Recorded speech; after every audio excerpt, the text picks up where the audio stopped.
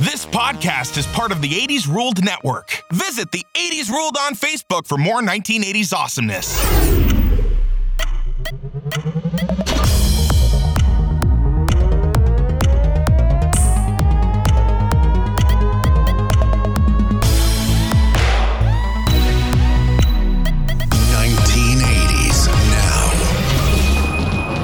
Down. Having too much fun. Stop enjoying Will's entertainment. My entertainment. All right. Chuckle balls. Hey, welcome back to another episode of 1980s Now, a weekly examination of the importance of 1980s pop culture and its influence right now on this very day. Hey, my name's Will, and joining me as always are my friends and co-hosts, Kat and John. Hey guys, how are you? Hello. Hey, how's it going, guys? On today's show, you're going to hear our Facebook Live interview with Mark Holton. Mm-hmm. You remember him. He's the star of nice. Pee-wee's Big Adventure. He's the guy who tortured him, stole his bike. But for him, Pee-wee would not have had to go on a big adventure. And thank goodness for that. But he was also in both Teen Wolf films. He was in Leprechaun, A League of Their Own. He's got a brief appearance in the Naked Gun movie, a very memorable moment.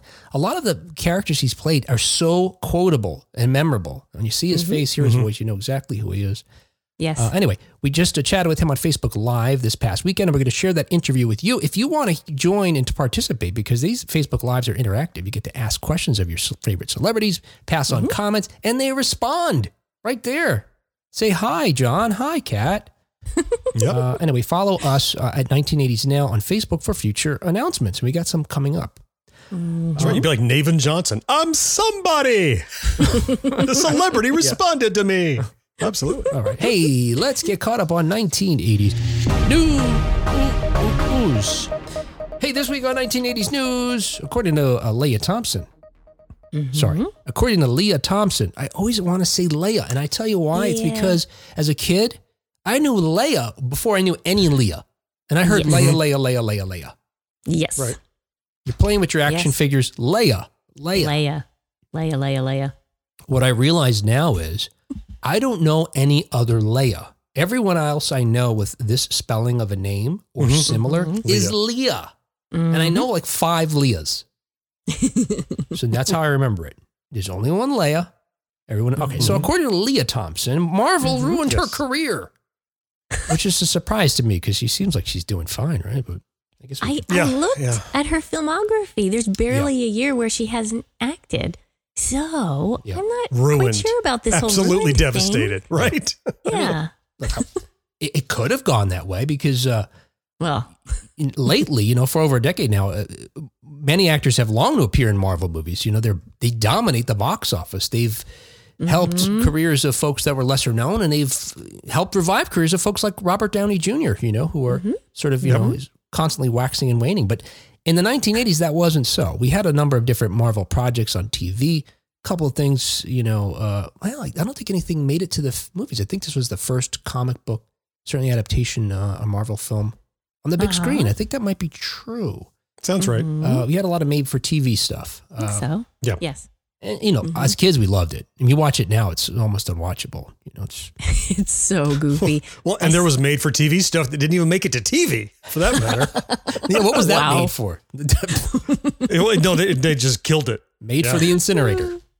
Yeah. There was like a Fantastic Four film that got the kibosh when Stan Lee stepped in and said, this is not exactly what I was hoping for. And like it never hit the whole documentary. But you watch a documentary about it, but you can't watch it. Those are the Roger Corman one I think you're talking about, right? That's right. Exactly right. I mean, you could do a whole episode on that, right? Whereas Fox had as a deal that they have to make a Fantastic Four movie every summer, several number of years. Otherwise, they lose the rights. So, God damn, they're going to make a Fantastic Four movie, even if it's garbage. It's terrible. That's what they did, But speaking of making garbage, while speaking to the Celebrity Catch-Up podcast, Thompson reflected on a number of important events throughout her career. And while one of those is undoubtedly Back to the Future, I mean, that put her on the map in 1985, it was her role in 1986's Howard the Duck, just a few months later, that she believes had a bigger, though negative, impact on her future work. She said, quote, "It was devastating. In the course of a year, I was in the biggest hit and the biggest bomb. So that probably destroyed my film career. Even though I did some good films after that, it was really difficult," end quote. So she does acknowledge she kept working, but I'm curious to hear more about this. Like, did she have her eyes on a certain role, or did she have some expectation of how things were going to go, and then being associated with a flop. So was it a self-perception thing for her, or did she?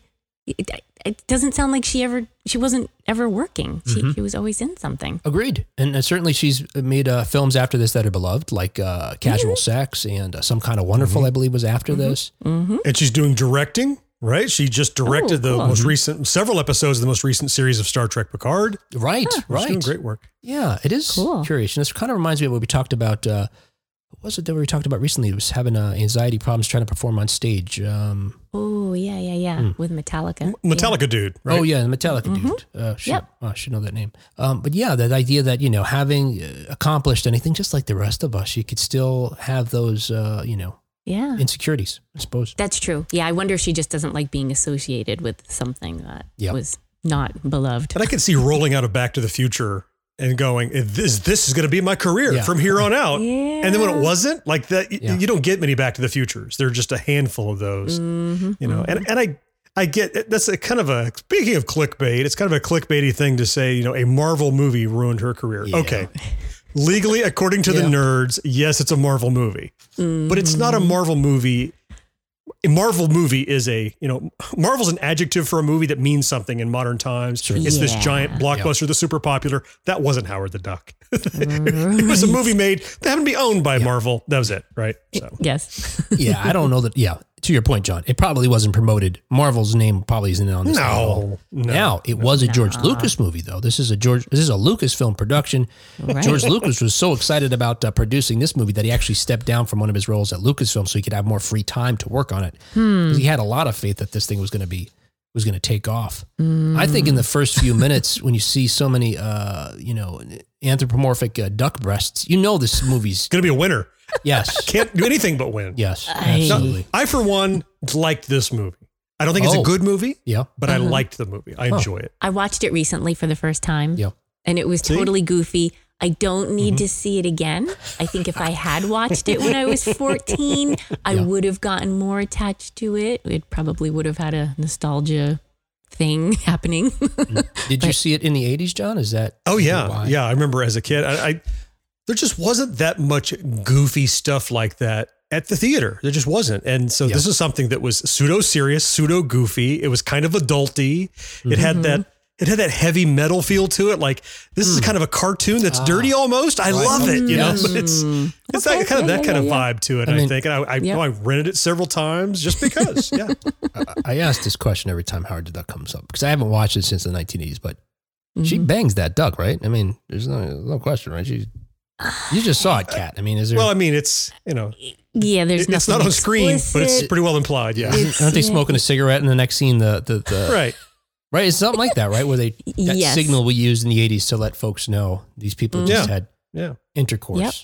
That's the code. That's right. And I think they set it up with seriously, I'm not making this up. There's a lot of duck nudity in the beginning of the first couple minutes. There is. Yes, there is. And these are there's a lot of duck dong. How many is the right number, do you think? 2? 2? Okay. It's always, yes. All done. Yeah. Anyway, so the folks disagreed with you, John. Unfortunately, it was a massive bomb. I mean, just back $38 million of its $37 million budget. Oh, he only made $1 million. It made $1 million. Give me that feeling money.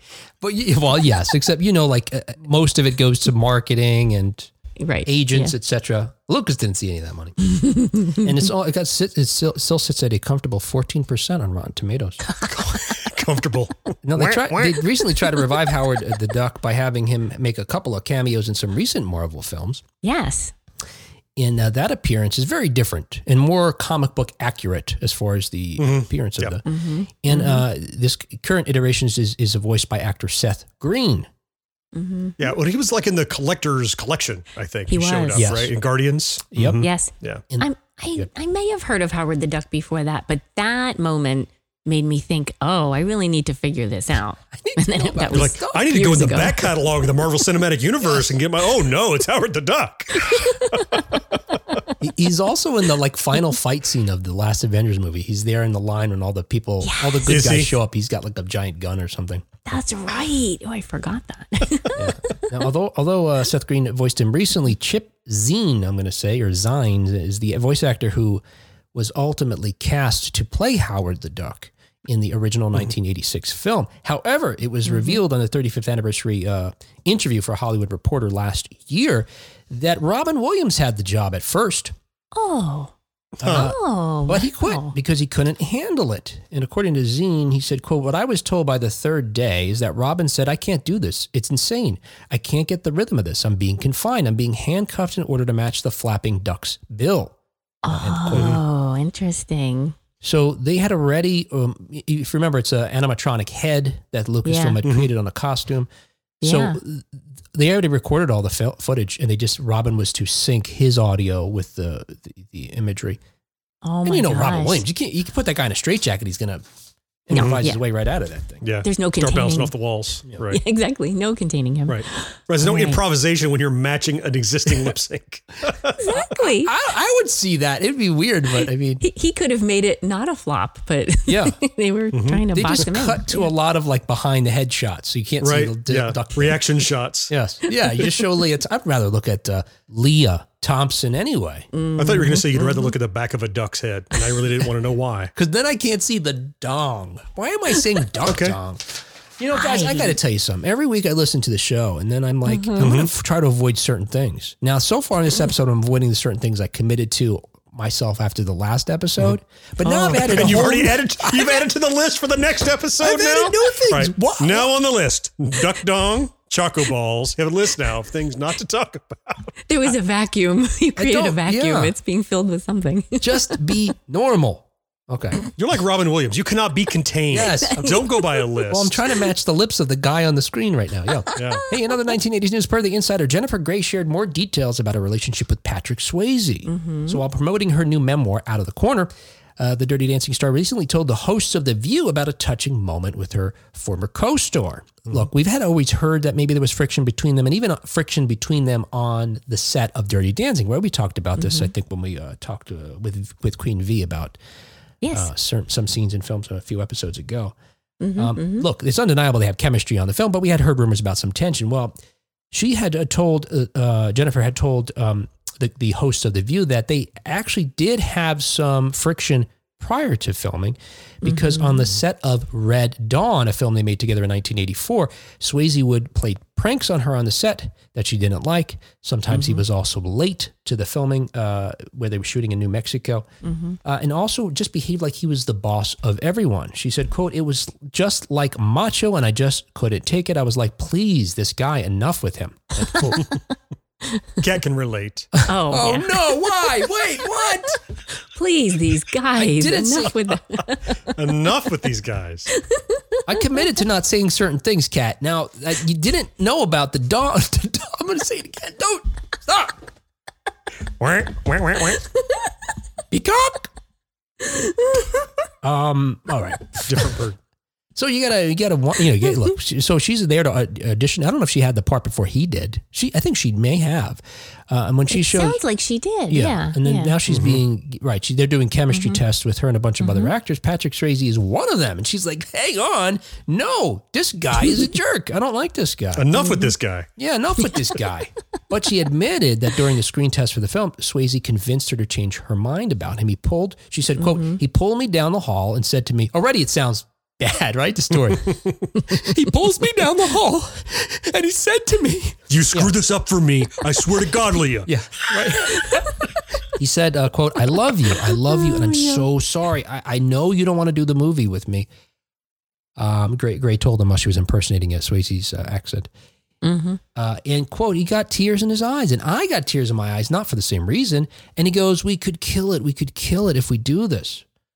She said she wasn't quite convinced, thinking he may be working her over, but then, quote, "We go in there and he takes me in his arms and I'm like, oh boy." She admitted from that point on there was no competition for the role. I want to know what her tears were about. She doesn't have to say. Right. I would think just the release of years of pent up frustration with this person, you know, and you've had a grudge with somebody and you're like, nobody wants to break the ice and do anything. And he's done it. And now it's got to be a catharsis, a release to go, this is not a thing anymore. I'm glad to hear that they resolved something, because when we discussed this in the news one time, it kind of bugged me because their chemistry is really cool in the movie. And I was like, oh man, they didn't get along in real life. Oh, it just I wasn't happy about that. So now I can feel happier about it, that they were able to resolve something. Yeah. Now, I think the other stories we had, not for the same reason. The other stories we heard, I think, were true, though, too. Right, Kat, about how in the film he was really frustrated with her for her lack of dancing ability because he's a trained dancer. And he was like, enough with this woman. Enough with this woman. Well, yes, he probably was thinking that. She had trouble controlling her laughter because when they would do that one move, right, like and she kept giggling and falling apart. And she's very ticklish. He was annoyed by that. Yeah. I know what I was going to say. You made me think, your comment, John, about maybe why she was crying because this release, etc. I'm trying to think, did I ever have a moment where someone approached me and said, look, you remember back then I was a real asshole to you. I am sorry. And then how that felt. And what occurs to me is no one's ever done that. I can't think of anybody apologizing to me for like, you remember, back a couple of years ago when I was doing those things to you. That never happened, I don't think. Now, I've looked up people and apologized to. And there's some people I expected apologies from. And when I apologized to them, they were like, thank you. You were an asshole. And I'm like, and? And? They left you hanging? That was it. I apologized to John just a few days ago, probably for the last episode. I've had a couple people approach me and sort of say, hey, I was going through a difficult time at that period in my life, and I'm sorry if I was too much or, and that was interesting. And I was like, it's okay. I didn't feel that way about it. Cool. That's it? All right. In other 1980s news, as reported by Slash Film, the Ghostbusters Afterlife crew created secret eBay accounts to track down vintage props. So cool. I think that's awesome. Yeah, right? If you've seen Afterlife, and certainly the three of us have, in fact, we spoke to Ernie Hudson about it. You can go back and find that episode. It's pretty cool. Yes, we did. One of the fun things about seeing Afterlife, and certainly multiple viewings, was seeing how many Easter eggs you could spot in the background. Because, look, we grew up on Ghostbusters, but we didn't grow up on Ghostbusters any more than Jason Reitman did, because he grew up on the set literally of Ghostbusters. Yep. Yes. And Ghostbusters 2. He was actually in Ghostbusters 2. But so Jason Reitman was meticulous in wanting to recreate Ghostbusters nostalgia in his sequel to that. And he looked to fill his film with as many different Easter eggs from the original as he could get his hands on. And as described in Ozzy Nguanzo's book, Ghostbusters Afterlife, The Art and Making of the Movie, set director Pat Healy explains how creators needed to go undercover to track down a lot of the details about the original Ghostbusters. To his great, fortune, a lot of the gadgets referred to in the classic film could be found online among some of the world's most obsessive Ghostbusters fans. And it turns out a lot of the things that are seen in the background of that film were actual pieces of scientific equipment. And that's not surprising, right? I think we talked about what a lightsaber hilt is, really, John, right? Didn't you bring that up once? Yeah, we talked about that. So in making props, the real shortcut is just taking a real life object and just turning it into something, combining a couple of things together. Into something else. But I can imagine if I had an original ghost trap or background piece or whatever, current high bidder, I.Reitman, I'm like, oh, really? Is that right? Yes. Unlisted, relisted for triple. Reserve not met. That's right.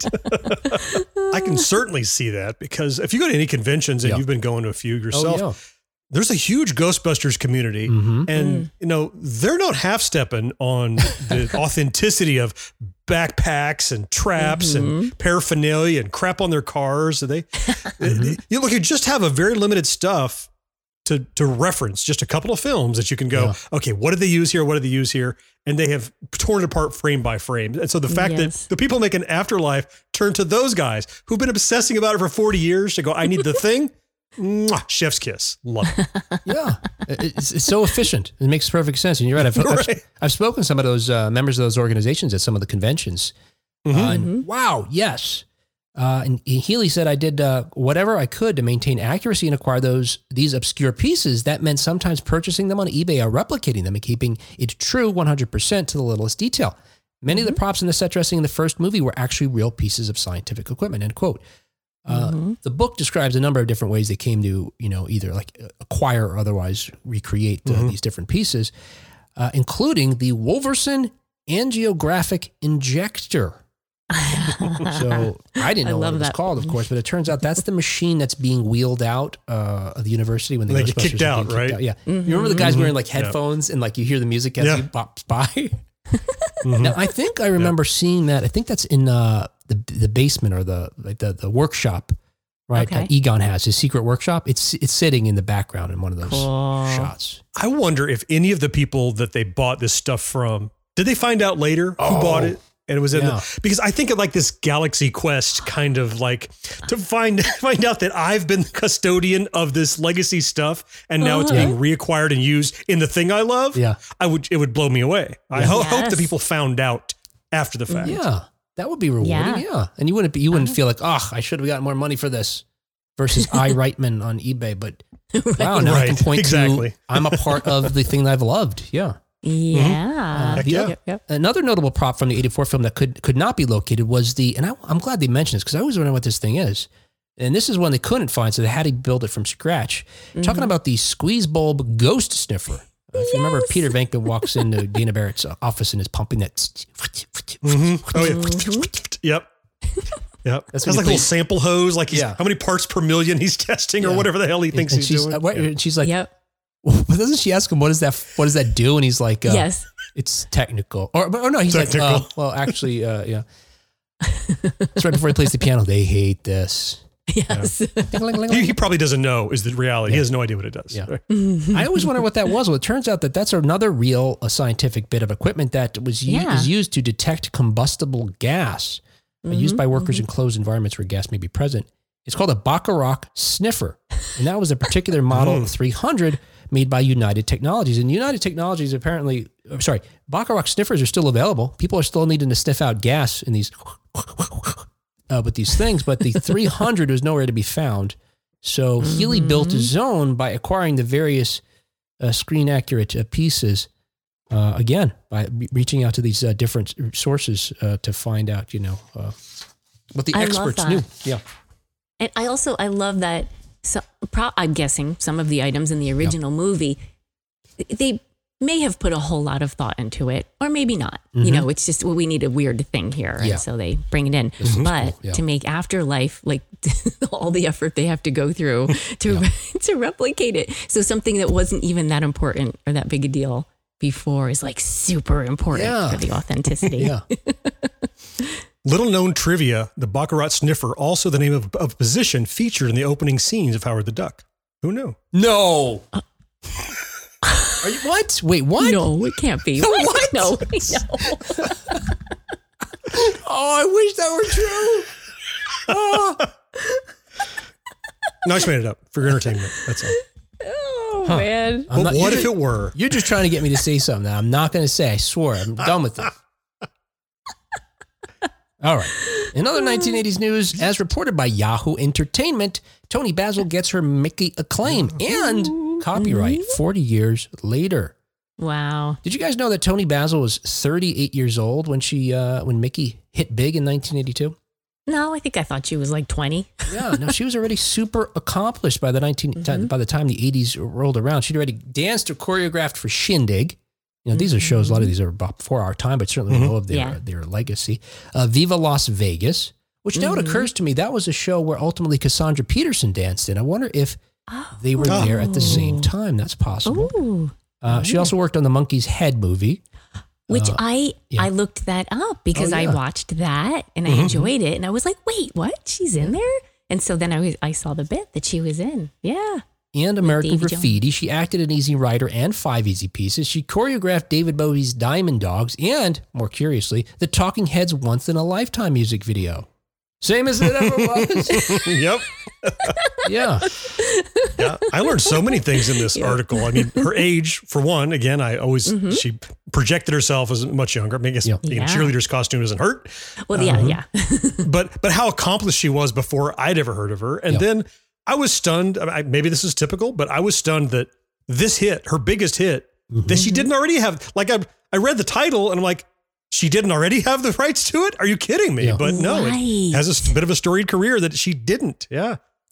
People debated who wrote it and who is responsible for it and who originally wrote it. And she earned it. And for folks who don't know, it's actually a cover of a 1979 song, or it's a remake in a sense because she did tweak it and make it her own. But the original song was called Kitty by a group named Racy.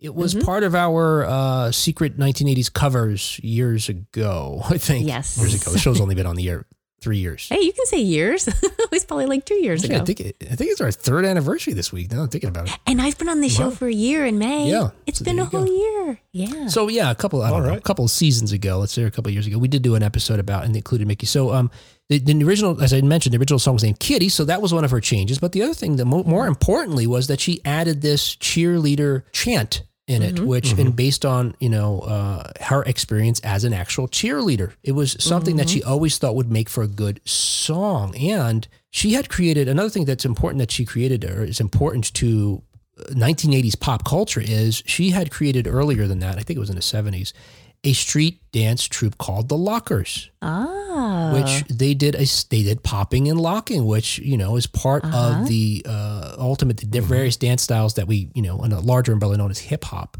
West Coast dancing was different now than East Coast was evolving. Came from different cultures and different sources. But one of her co-founders was Adolfo Quiñones, Shabba-Doo. Yes, that's Shabba-Doo from Breakin'. Boogaloo Shrimp and Shabba. So he was a locker with Tony Basil. So that's another way that, again, she had played it.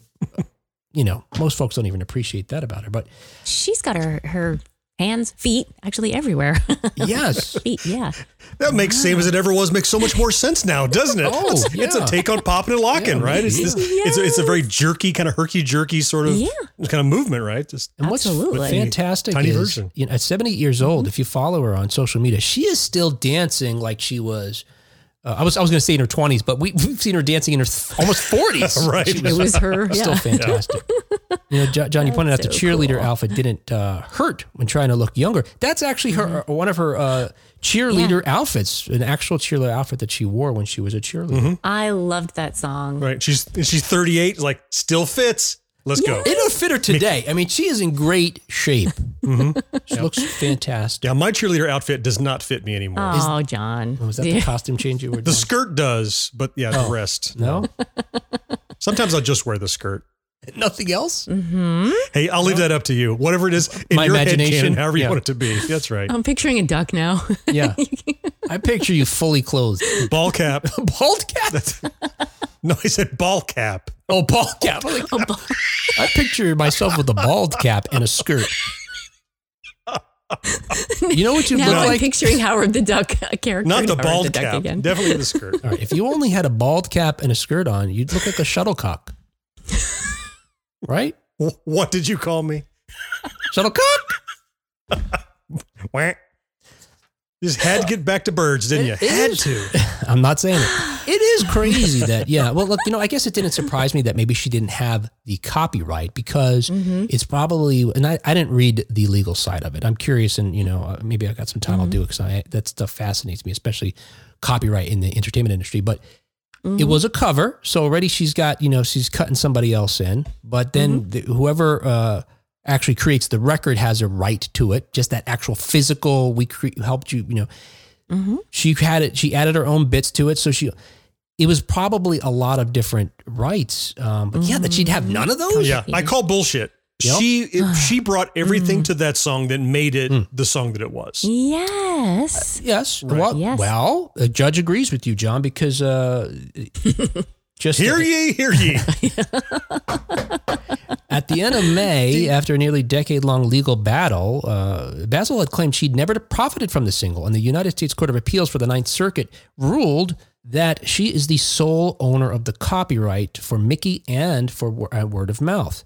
Thank you. The judge wrote, quote, "There is strong evidence that artistic control lay solely with Basilata," her actual last name, not with the recording company or by extension the record producer. Basilata appears to have primarily wielded creative control, selecting songs and instrumental musicians, devising the creative concepts of the recordings, and even helping the producer mix the master tapes. Yeah, John, you're right. She did everything. That's right. The judge agrees. It's called the bullshit clause, and he agrees with me. She earned it, and I'm glad she has it. What is she? Is she going to? You can't really reclaim lost. Who would you reclaim from? Because it was spread so thinly. But going forward, right? Hey, next season of Stranger Things, she'll get featured and she'll be in good shape, right? No spoilers, but there's cheerleaders in this current season. Yeah. Mm-hmm. Well, I feel like I want to put this on a repeat loop, for streaming. It's for the pennies. So I can support her, I love this song as wait, what year did it come out? 82. However old I was. 11-year-old. Yeah. Yeah, definitely popular for me. And you guys, not even as huge a Weird Al fans as I am, were familiar with Ricky, right? Yes. You know the Ricky parody that Weird Al did. Oh, yes. I remember that video. I think that was the one cat that you said was your favorite, right? You loved it so much. The video especially, Yeah. Mm-hmm. And I think probably the first time I realized who Weird Al was. Yeah. That was might Ricky. Have been. He was so quotable. Yeah. And in a bit of, I guess, justice or karma, it turns out the original record company didn't want her to do the cheerleading thing with the song. They thought it was a bad idea. So there you go. Silly them. Hey, and finally in 1980s news, there is a trailer out, not a prailer. We can call it a prailer for the sake of efficiency. Ooh, yeah. But there's a trailer out for the upcoming Predator sequel, and the movie's called Prey. It's the new entry in the Predator franchise that's coming to Hulu this August. And here's the description of the film for folks who do not know what they're going to see here. It's set in the Comanche Nation 300 years ago. Isn't that crazy? I just love this idea. Yes. It's a story of a young woman, Naru, I might be saying that wrong, a fierce and highly skilled warrior. She's been raised in the shadow of some of the most legendary hunters who roam the Great Plains. So when danger threatens her camp, she sets out to protect her people. The prey she stalks and ultimately confronts turns out to be a highly evolved alien predator with a technically advanced arsenal, resulting in a vicious and terrifying showdown between the two adversaries. Mm-hmm. And that's what you see in the trailer. I didn't know that they were doing this. I had heard Prey was coming. I lost interest because the last Predator reboot we got was terrible. Okay. Yawn. Yeah, right. Alien versus Predator was terrible. So it's like 50-50 whether these films in the franchise have been good or not. And frankly, this one might be terrible too. We just don't know yet. But it's a fresh take because all we've ever seen is like, okay, these are the Predator. And we know that they're big game hunters or small game hunters or whatever. They're trophy hunters. They go, and we learned that they go from system to system and planet to planet and franchise to franchise, hunting aliens from Alien. And so they've already been to Earth. We saw them fighting in Predator when that character was introduced. And so now to go, I guess it's a prequel, although for the Predator, it could be a sequel, depending on if he's a time traveler. It doesn't matter. Point is, he's well before the events on Earth that took place on Predator. And as tough a time as we had with shotguns and machine guns, I don't know how they're going to handle with bows and arrows and stuff. But oh my gosh, I mean, it's not over. It's not a 10-minute movie, so I'm guessing that'll last a little while. But I'm intrigued to see what they do with it. So the film is being brought to us by Dan Trachtenberg, who also did a 10 Cloverfield Lane, which I actually like. No spoilers, but it gets pretty crazy by the end of it. But the film is a good film. But to your point, John, since the film is set in 1719, Trachtenberg had said it's tricky to figure out a way to present a Predator that's 300 years less advanced. So he's not a time traveler. 300 years less advanced than the one we know from the previous films. And yet, having to balance it against the humans that he's going to face off with. But he did caution, saying that Predator fans don't need to worry because they'll see some familiar gadgets and some familiar weapons, but also a lot of new things. So is this Predator was supposed to have arrived 300 years ago and then just hung out? Or did it leave and come back to meet Arnold? Well, in the trailer, you see some distortion and light in the clouds as if the ship is just arriving, maybe. Yeah. Okay. So, but you're wondering, is it stick around 300 years and then fight with Arnold later? I don't think so. Yeah. He took a nap. I'm trying to remember the beginning of Predator. Hibernated. I feel like they also have a similar, he just arrived kind of arrival. Thing. Yeah. Okay. Yeah. So maybe there's some travel involved. Well, okay. And if the Predators have evolved between Prey and the original Predator, you would have just stayed on Earth because you would not have gotten those cool new gadgets unless they postmated them to you or something on Earth. I thought it was cool that Trachtenberg also said he wanted to get out of the bodybuilder wrestler thing, which is one of the reasons he said it the way he did. So, because in the first film, it's notorious for having so much, being, representing machismo, and maybe we talked about machismo films. Just that one handshake that Carl Weathers and Arnold do, is the oiled biceps. They're flexing while they're greeting one another. I ain't got time to bleed. Yeah, that's right. So that's kind of cool. But otherwise it did feel like the pace of it may be similar to the original Predator, which I hope it's not. I mean, in a sense, being a fresh take in every way would be cool. And this, mixing of sort of genres or times helps. This is pretty cool. A press release notes that Prey will be available on Hulu entirely in Comanche as a language option. Mm-hmm. Really? Mm-hmm. That's cool. Yeah. It is cool. Or with Comanche subtitles. Mm-hmm. Yeah. It's not what's not known. And I think what happened is I think in the trailer, you see they're speaking English and they're not doing it in that cliche way that, and somewhat, maybe racist ways we've done in the past where the way Native Americans are represented to speak. They're just speaking in English. And, right. So I think what I had also seen was the actors probably came back and dubbed themselves in Comanche, or someone dubbed them in Comanche. It's not like they recorded the film, simultaneously in both languages. Right. That would not be the first time something like that's been done. I'm drawing a blank on the name of the series, but there's a pseudo comedy drama series about Vikings. Oh, okay. And they dual record scenes both in English and in Nordic or whatever. Okay. And they play it in different parts of the world. They do different edits. So if they did that here, I think that would be a great nod to indigenous peoples to go, hey, look, we're using these people, but you're going to see it in your native language if you want. Nice. I hadn't heard that. That's the most interesting thing I've heard about this so far. And I was already excited. I think it would be, if it isn't just a bad dub of it, I would be checking it out like that. Whenever I watch films that are filmed in another language, I'd rather you hear the emotion, the passion, etc. come out in their true, their native tongue. Mm-hmm. All right. That was 1980s news. Hey, since you are listening to our show, you love it. That's a new tact. I'm also trying to be more upbeat because John is a very upbeat guy. I'm trying to just learn from John from his example. But you got to be you. That's sweet. No, I can't be me. I got to be better than me. Be me. People don't like me. Do you remember that story John told us earlier? That was one person, and she was related to me. So I don't know if that's statistically actually registers. It wasn't even you. It was you being somebody else. Right. If you like the show. Oh my God, there it is. Please rate, review. Let's see the face John makes. He doesn't like when I do it either. I'm hoping I sound like some guy you knew years ago that he just was a real asshole who owes you an apology. And that's what it is, John. It's just triggering. I don't know where you're getting that. I don't know what I hate Will face or something. It's either that or John doesn't like it because I'm being so self-indulgent. And I am, yes. And yes, it's selfish. John. Or is he annoyed because I'm laughing too much? We all have mental issues. Except for John. He's the only one who's healthy. Oh.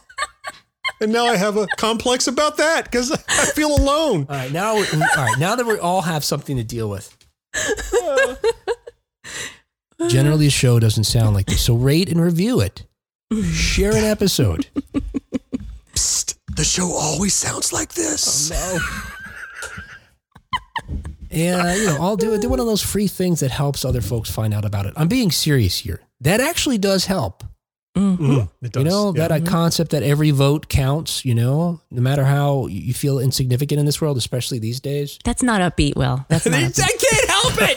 Damn it, Kat. You should just do the whole show. I'll be the one laughing in the background. If Will can't be upbeat about it, here's the reality of it. Yep. Here it is. Content creation, quality content creation especially, but in reality, any content creation that's regular is work. It is diligent, continuous, dedicated effort.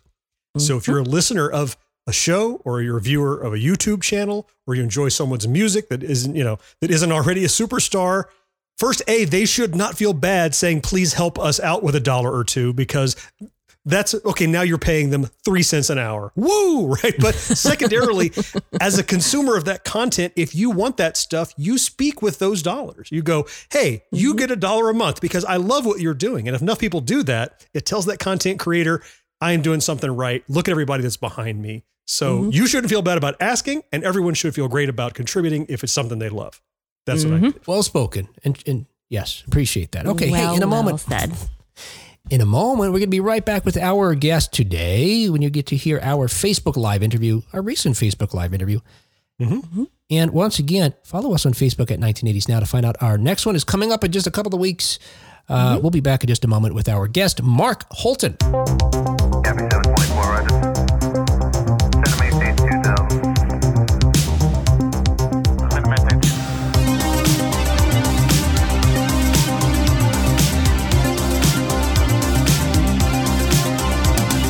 Copy 504 Fog. Copy 504 Fog.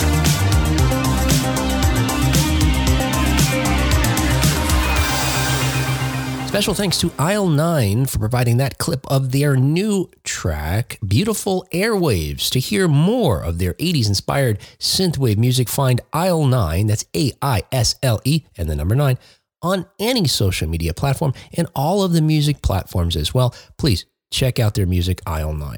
And just a brief FYI, as you listen to our recent Facebook Live interview with Mark Holton, we had a whole mess of technical difficulties trying to get us together on Facebook Live. I blame them on technology. Mark was doing the right thing. We were doing the right thing. I won't name the platform that I think was creating the issue for fear of being completely removed from them. But you know who I'm talking about. Hey, without further ado, check out our Facebook Live interview with Mark Holton. All right. Hey. Oh, gosh. Okay. Hey, I wanted to bring out our guest here. I'm not going to delay. Our guest, as you know, he made his debut on film and certainly into our lives and our homes, into the pop culture zeitgeist with his appearance in Pee-wee's Big Adventure. He was Francis, the man you love to hate or hate to love. I say man, but that's, he's really a child man. We could talk about that. But kicked off a Pee-wee's Big Adventure. And then from there, he went on to star in a number of films, including the Teen Wolf films that we love. Leprechaun. He started off the franchise and recently revisited the franchise. Appeared on a number of different television shows as well. Seinfeld, Star Trek Deep Space Nine. He was in A League of Our Own. One of my friends that knew we were going to talk to him was like, oh my God, he's in A League of Our Own.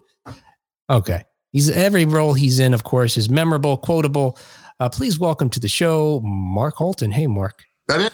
Yes, that's it. We did it. Yes. That should be the whole show. Oh, my goodness. It should be. It should be. It's too bad we don't have it. Yeah, and we only had Mark for 30 minutes. So thanks, everybody. Bye. Yeah. So as Mark and I were talking earlier, before anybody was in here, I think we can make an argument that Francis is the star of Pee-wee's Big Adventure, the hero of it, because he had us. If he didn't steal that bike, Pee-wee would not have had an adventure. Right? I mean, let's face it. Well, that you could say that, yes. Every hero needs a villain. Yes. So it's all teamwork. Yeah. Yes. So, but you're right. I mean, what would that movie have been without Francis? Yeah. Who knows? That's a wide open question. Yeah. So, introducing or even talking about Francis, I said, the man that we love to hate. What is Francis? Did they ever even articulate to you? Are you a childlike adult, or you're a child who's just physically larger than most children? The only explanation was he is the only other character that is on Pee-wee's childlike level.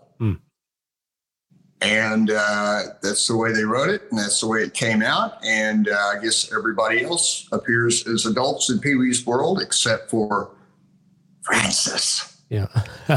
I see Nathan writes here that Pee-wee was too smug anyway. All right, he had to get taken down a peg, yeah. Let's just see. Sure. Carly says, hello, Mark. Love your work. Oh, thank you very much. Megan says, hello. Hey, Mark. Nice to have you here. Get tons of accolades. So when you audition for Pee-wee Herman, is it the same? What was the audition again? Is that the same direction you're given? You're a child because you're not that, you can't possibly be that familiar, I think, with Paul Rubens or Pee-wee at that point. He wasn't as big as he ultimately is following this film. Well, I had seen the Pee-wee character show up on late night television a couple of times. That was it.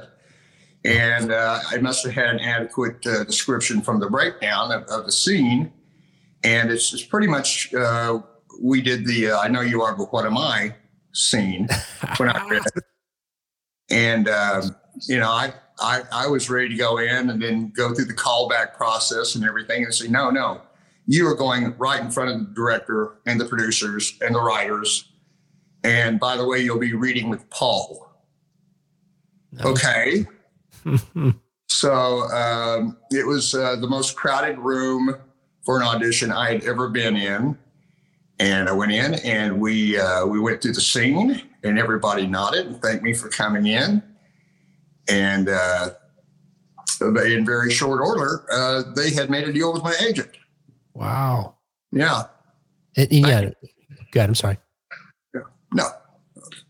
Go ahead. was just say, I mean, that's unheard of, right? I mean, that sort of thing, especially considering that you hadn't appeared in a film yet. I don't think, right? I think I had done some television and maybe another film or two, but not much. No. Okay. Yeah, and it's surprising to me considering the number of groundlings that were in that production, and I think this is to your credit. That, writing or appearing on the show, Phil Hartman, Jan Hooks, Cassandra Peterson, Paul Rubens, of course, that your part wasn't played by a groundling. I think that's a testament to your, certainly the audition that you gave them. Well, they must have not had any fat guys that fit the bill in the groundlings. I don't know. But I'm just glad things worked out the way they did, of course. Who wouldn't be? But everybody that I met and worked with that was a groundling, in fact, after that movie, I went and watched groundling shows to see what they were doing with improvisation. And I never had the time or, to at that point to invest in the groundlings. At that point, I probably did, but I talked myself out of it. Yeah, because it would have been a lot of fun. I was doing improvisational comedy with other groups around the San Fernando Valley, but they were nowhere at the level of the groundlings. Okay. Certainly. Well, certainly, again, and just based on your performance in that film alone, it seemed like you had an aptitude for it. Certainly. Let's see. Barbara says you are the best in that movie. I love the scene where you come around the corner and want Pee-wee's bike. Dun, dun, dun. Well, thank you very much. Yeah, and look, Barbara, look what I've got, Barbara. You'll be sorry. Yeah, that's right. You'll be sorry, Barbara. You got to see where Mark's coming next so you can get yours too. Because I had somebody ask me, and this is for you, Barbara, as well. They said, "How did you develop the walk?" And I said, "Walk? What walk?" "Oh, when you come walking up to Pee-wee." Yeah. And I thought, I had to think about it. It never occurred to me. That's just the way Francis walked in my mind, I guess. And it came out. But I didn't go to any special walk classes or whatever to develop the Francis walk. But he did have that arrogant little shit walk, didn't he, Bob?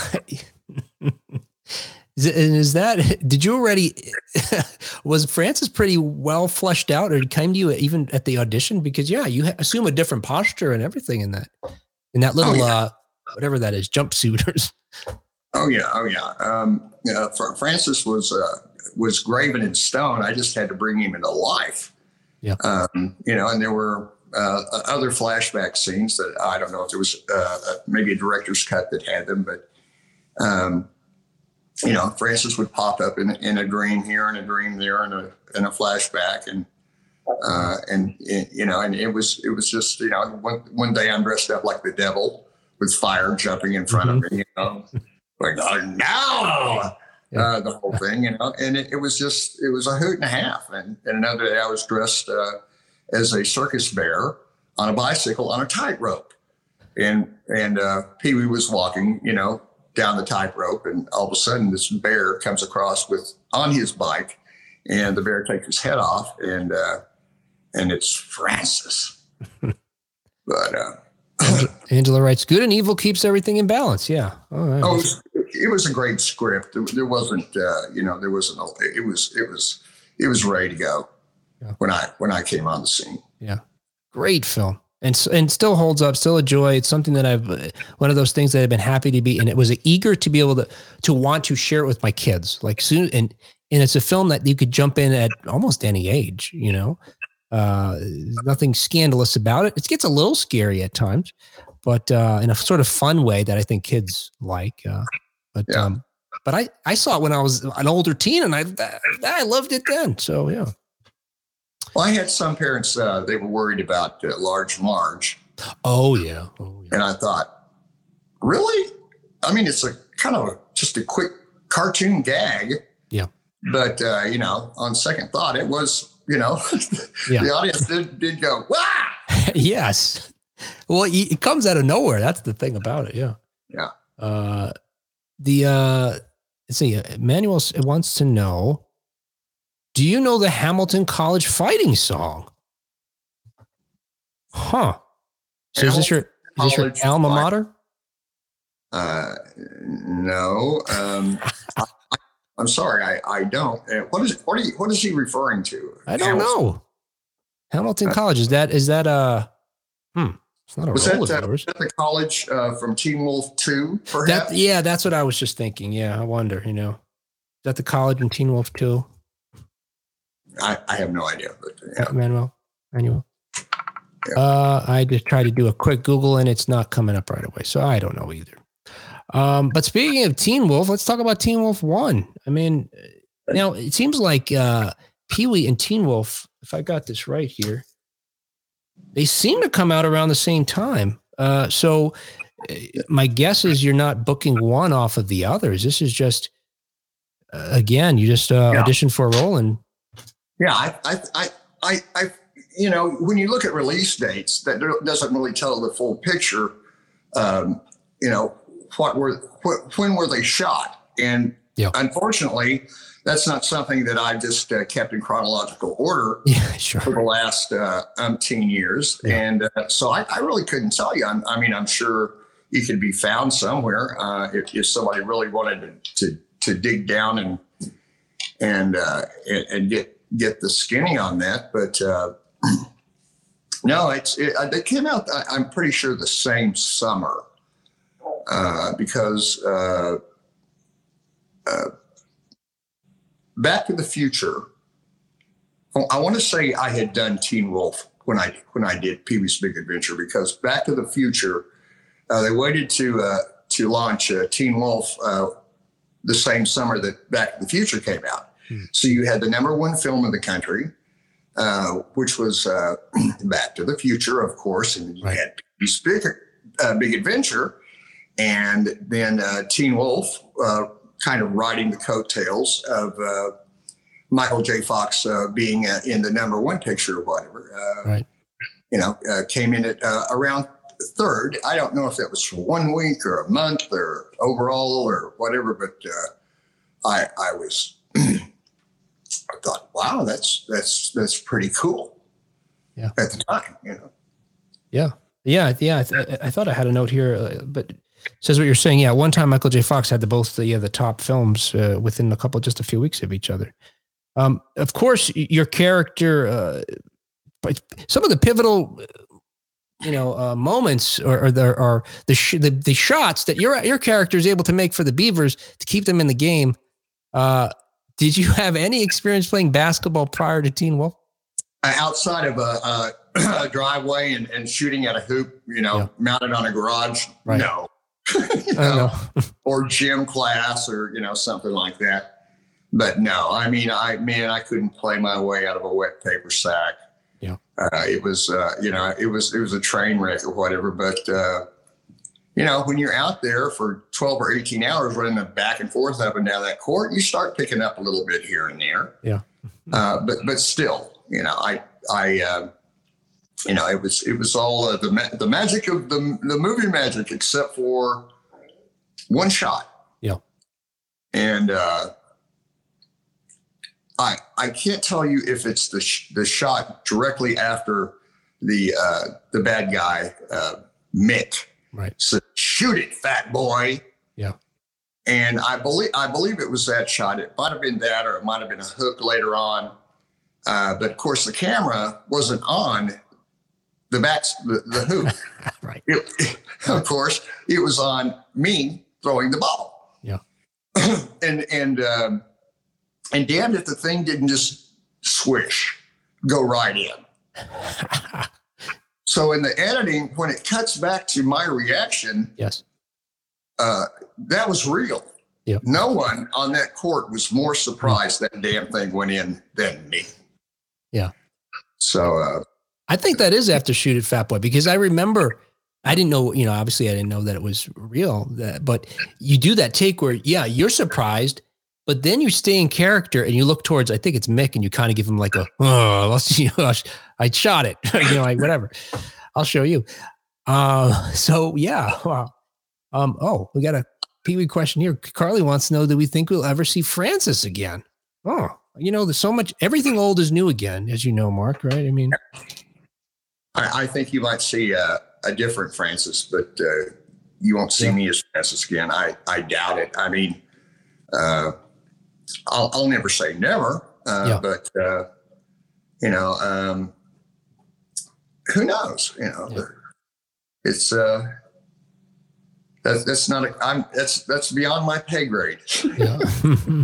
Well, you might have. I wonder, did you think the same thing about Leprechaun? You're in the early 90s, you're kicking off the Leprechaun franchise, and they don't make another film that's part of that series until, the last few years, and lo and behold, you're back. Well, I had pretty much written that off. I think they did 6 after the original, and none of them had anything to do with the original storyline. Or I don't know that any of them had anything to do with any other storyline. They were just, a leprechaun, killing people in space or in the hood or whatever. So I thought, no, that's a dead issue. It's not even worth thinking about. And then out of the blue, bang. And I thought, what is this? No way. But I read the script and actually liked it. And they had mentioned that they were going to be shooting, I believe it was in the month of January. And this film company is based out of Toronto. So I'm going, now, wait a minute. You're going to shoot a chronological sequence to the first one that happens 25 years later. And you're going to do it basically in the same area in a frozen tundra. How is this going to work? Well, unbeknownst to me, the owner of Blue Ice Films also owned a film company in Cape Town, South Africa, called Out of Africa. Good name. Yeah. And so, they finally said, have you ever been to South Africa? And I went, no, never been on the continent. They says, well, that's where we're going to be filming. And I thought, wow, okay, let's do it. Yeah. So that was quite an experience. They had rebuilt the house. And instead of making it look like they blew it up in South Africa, they just blow it up. Really blow it up. Oh yeah, at night. So when you see what's left of that house at the end, it was quite something to see that big fireball, and the earth shake.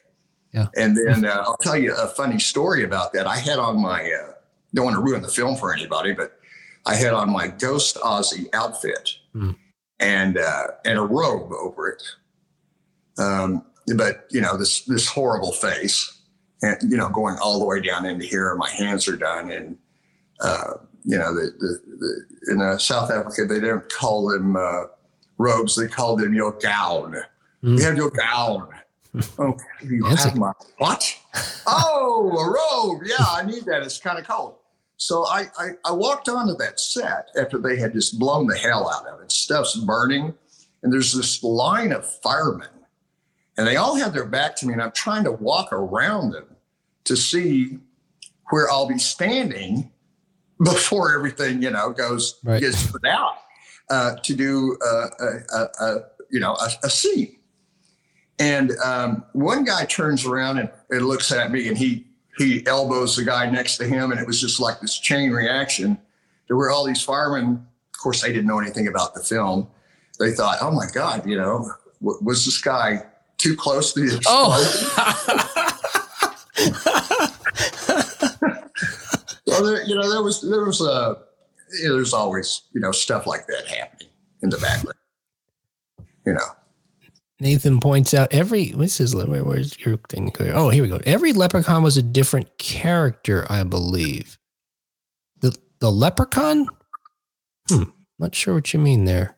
I think what he meant to say was it was the only thing they had in common was the single character of the leprechaun. But that's the only thing I can think of that he meant. And in the original film, you I don't have to tell you, you worked with I believe a pre-Friends Jennifer Aniston, right? I mean, did she any signs of I guess what she would possibly become? I mean, what she would ultimately become? Oh yeah. And Mark Jones saw that in her, and the film company kept pushing someone else. And he goes, "No, I want Jennifer Aniston. It can only be her." And finally, they bugged him. He says, "Okay, bring the other girl in." So I believe they ended up taking Jennifer in front of. I don't know how it was just like, okay, we got the point now. Yeah, she's perfect. So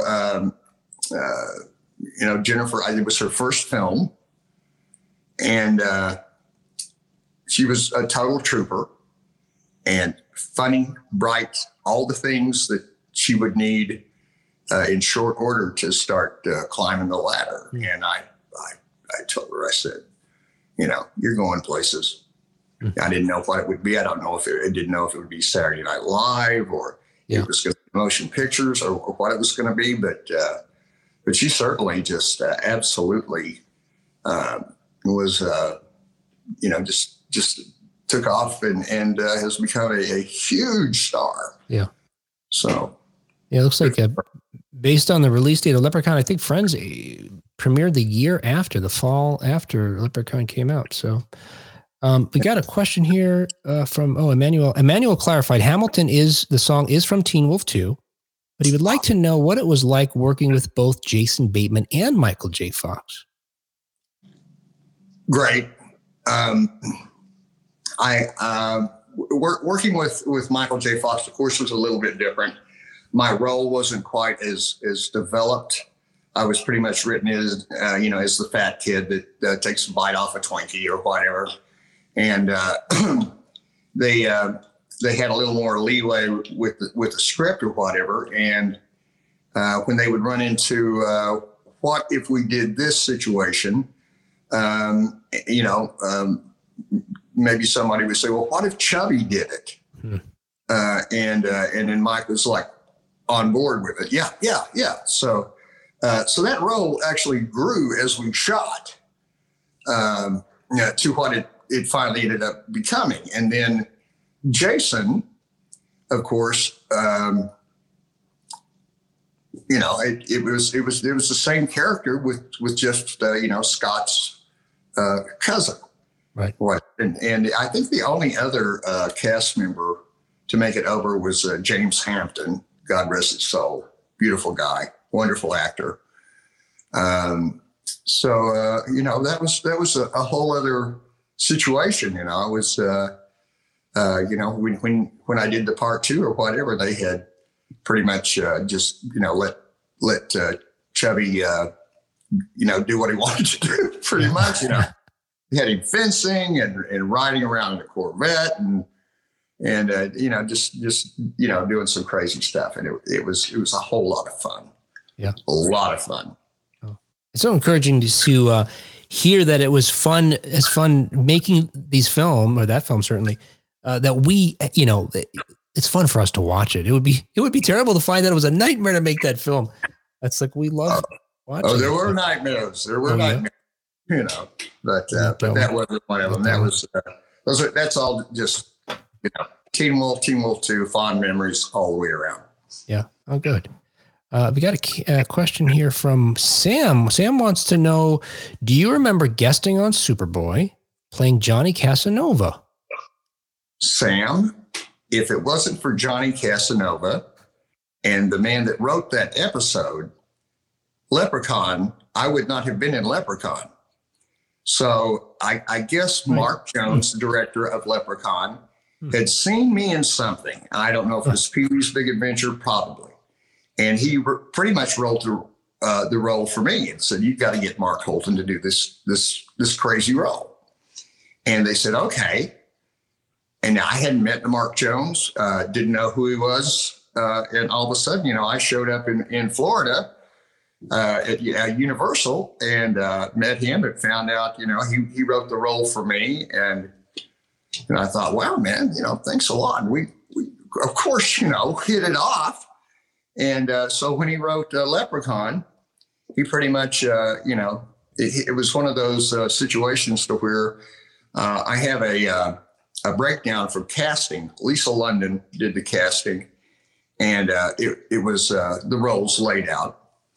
And right next to my name, it says Mark's friend or something like that. And I thought, well, I guess I had that one, in the bag before I ever showed up for the audition. They had me, but they had me, go through the whole thing and bring in the little boy, and we did those scenes, and those audition tapes are out there somewhere. Oh, is that right? They're in the vault, the deep vault. It would be great to for someone, that has them, and I know who has them, to bring them to the light of day. Oh, all right. Yeah. Hashtag Holton Cut. Release the Holton Cut or whatever. Holton audition. Megan wants to know if you had to choose, which role was most memorable for you? Who wants to know this? Megan. Megan. Okay. Hi, Megan.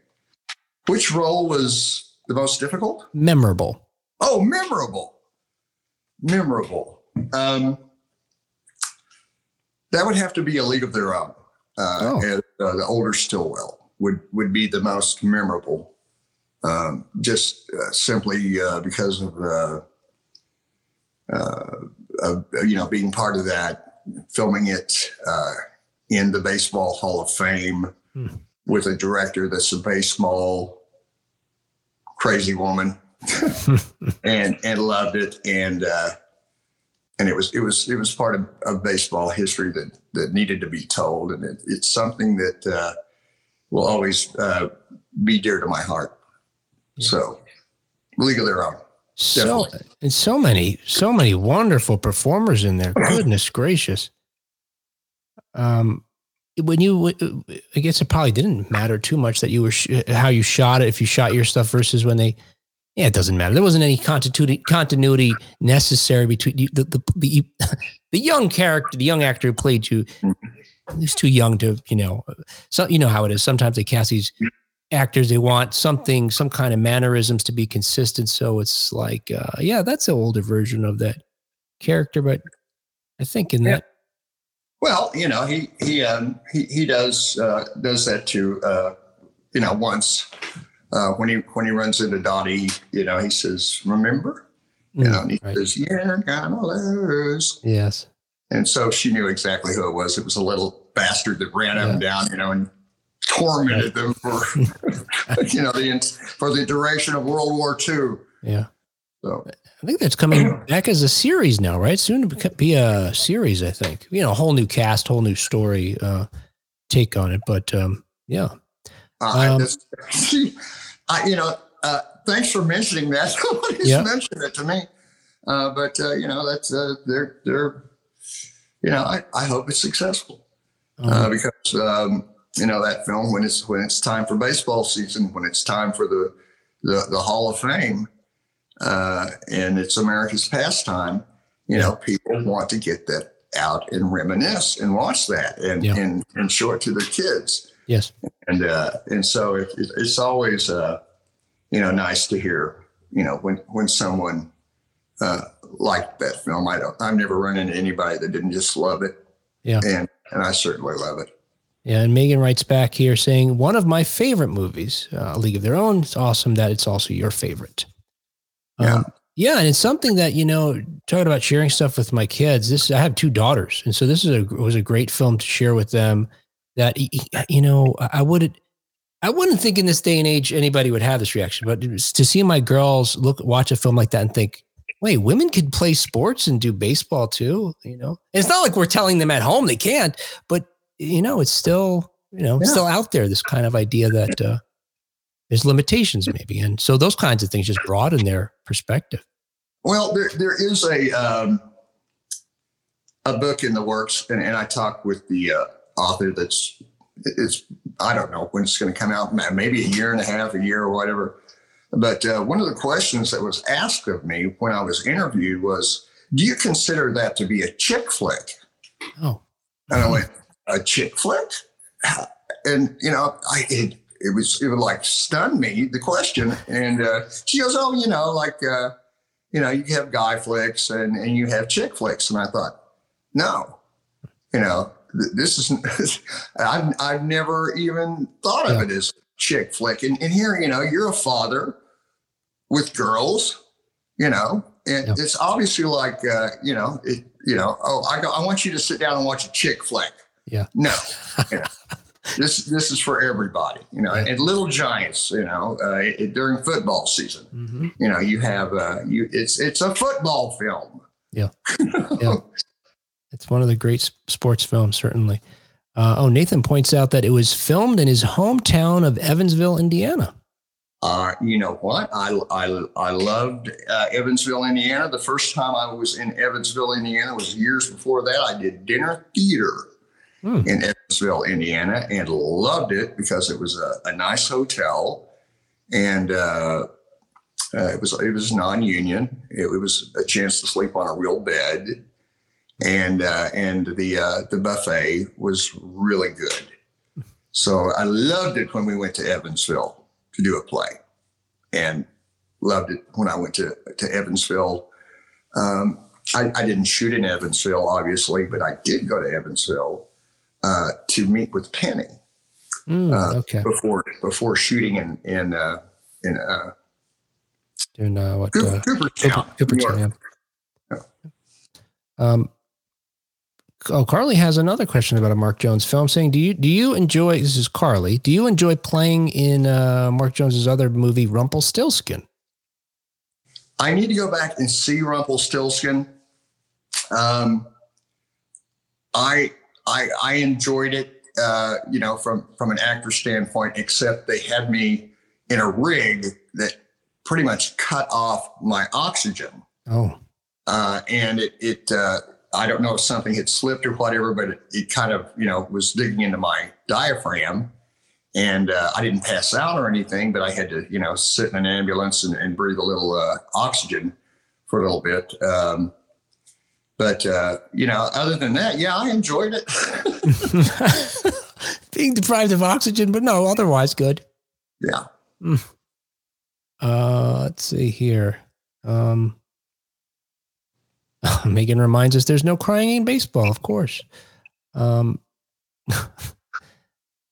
see. I missed a couple of things earlier here. Classic scene in Pee-wee's when you chew the gum Pee-wee gave you. Oh, yeah. I love how you say Francis. Gosh, well, people ask me about the black stuff that comes out of Francis's mouth. Oh, yeah. And I think Pee-wee offers the stick to Mr. Buxton and to me. Right. And it's supposed to be either spearmint or fruit. Well, the stuff that I had in my mouth was sludge from the special effects department and tasted horrible. Oh. So it was neither spearmint nor fruit. It was sludge. Toxic sludge. That's probably what's wrong with me right now. It could have been chocolate syrup. Couldn't they give you something at least edible? Oh. Well, they came up with a concoction, and I did my duty and loaded up my mouth and let it drool out. And of course, it was pretty thick. So they were they'd have to scrub it off, which took off the makeup, and then reapply the makeup in that area. And I think I did 2 or 3 takes. I don't know. Not many. But, once was enough. Right. In the early 2000s, you did a very different film, Gacy, playing, the notorious serial killer, John Wayne Gacy. What is there to say about that? what is it like? I suppose many of the roles that you've done are, these certainly been in a lot of comedic films and some heartwarming films, and Leprechaun is comedy, sort of horror. What is it like to embody a very different character than you're used to playing this? Well, it's that's not a pleasant part of acting is when you're playing somebody that's not just a fun villain, but a detestable maggot. Yeah. And I was familiar with the story because, in real time, I was watching it on the evening news, the papers, magazines, Time, Newsweek, things like that. So as the horror story unfolded, I pretty much had a really a good idea of who this guy was and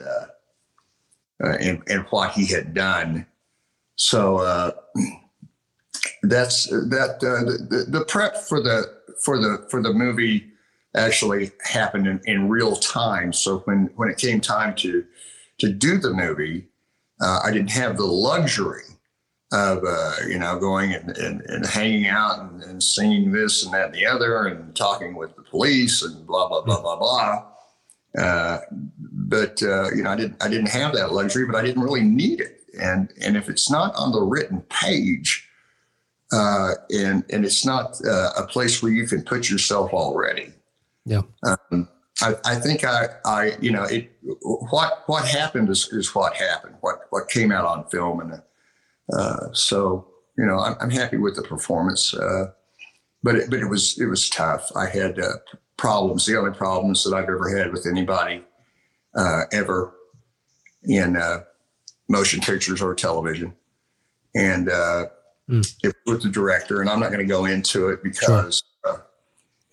He contacted me after I went off on him, and pretty much laid out, my grievances or whatever in front of the world, and he contacted me, and he said, I had no idea I was, that much of an asshole back then.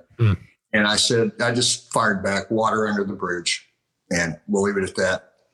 But it was, I had 2 young sons. So I was going home to these baby boys every night, after the wrap and everything. And the only way I could describe it accurately was, when I got in my car and started home, it felt like I needed to scrub my brain out with a toilet brush. Right. Yeah. So I can imagine. Yeah. Well, I wish I planned on this a little bit better. I thought we should wrap up since it's been over a half hour now, and I'm ending it on Gacy. What did I do wrong? I screwed this up. Okay, let's throw something else in there. No, that's fine. Do you ever have folks quoting lines of your films back to you? Oh yeah, I think you'll be sorry, Pee-wee, and of course I know you are. But what am I? And the emphasis on Francis. Mm-hmm. There's a lot of lines. I love, hey, it's Enrico Palazzo. Huh? Hey, it's Enrico Palazzo. Yeah, I got that one on the street before I even got a chance to see the film because I didn't get the big hoopla premiere. Yeah. And a guy just pulled over and rolled his window down and pointed out the window and went, "Hey, it's Enrico Palazzo, and you were cool." And I thought, what? Oh, that was my line from. So it was a mystery for decades. Yeah. Why did that single line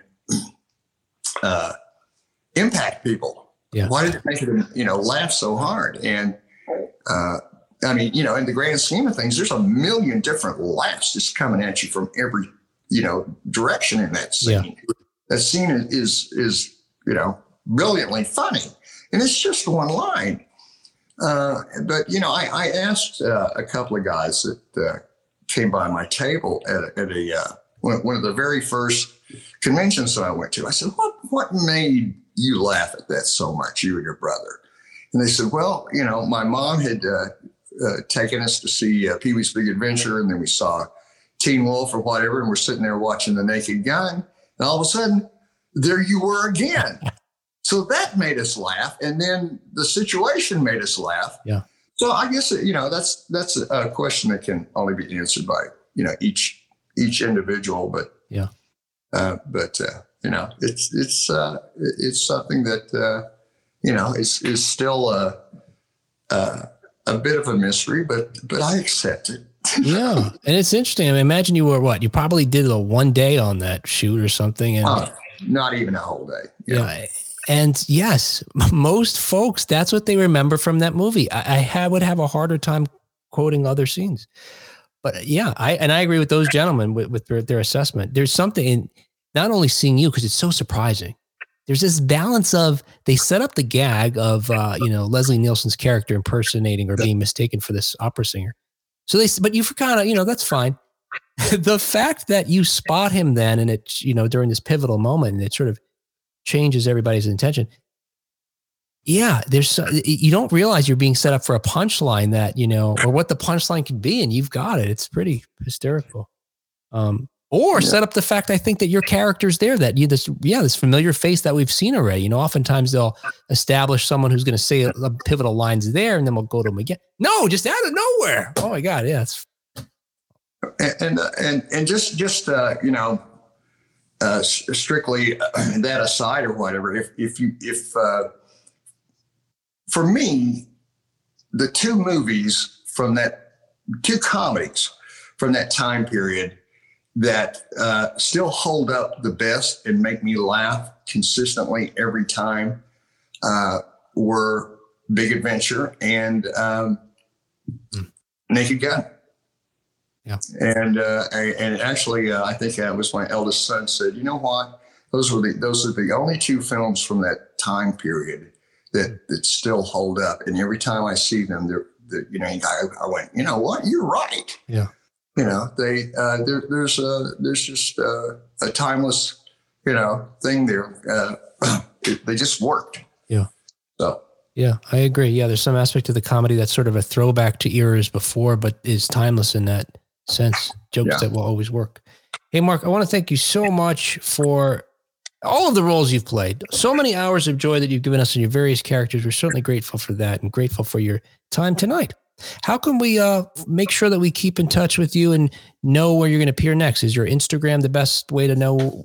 Yes, that would be the best one. I should be the only Mark Holton on there, but I think it's at official Mark Holton. And let's see, I'm on Facebook as well. I don't haunt Facebook as much as I haunt Instagram. No. But anything that I put on Instagram is going to pop up in Facebook magically, instantaneously. And folks, you should do that to find out Mark's out there in conventions now. He disappeared from the public eye for years, but he's back. You can get one. Look, I got one of these too. Yeah, that's right. Be jealous, and then go get your own. I've got two of them here. I've got one for each and every one of you. Yes, Mark, thank you so much. Oh, I've enjoyed it. This is the second, you're the only host I have done 2 interviews with, and I have enjoyed both of them interviews immensely. So that was fun. Look, I really like that guy a lot. A super nice guy. Mm-hmm. He's just one of those character actors we've seen everywhere, and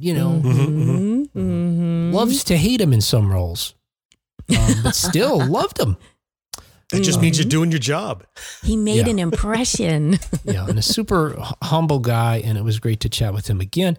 Once again, folks, if you want to talk to your favorite celebrities from the 1980s, follow us on Facebook at 1980s Now to find out when our next one is coming up. And I'll just tell you right now, it's coming up in just a couple of weeks. It's Julie Brown.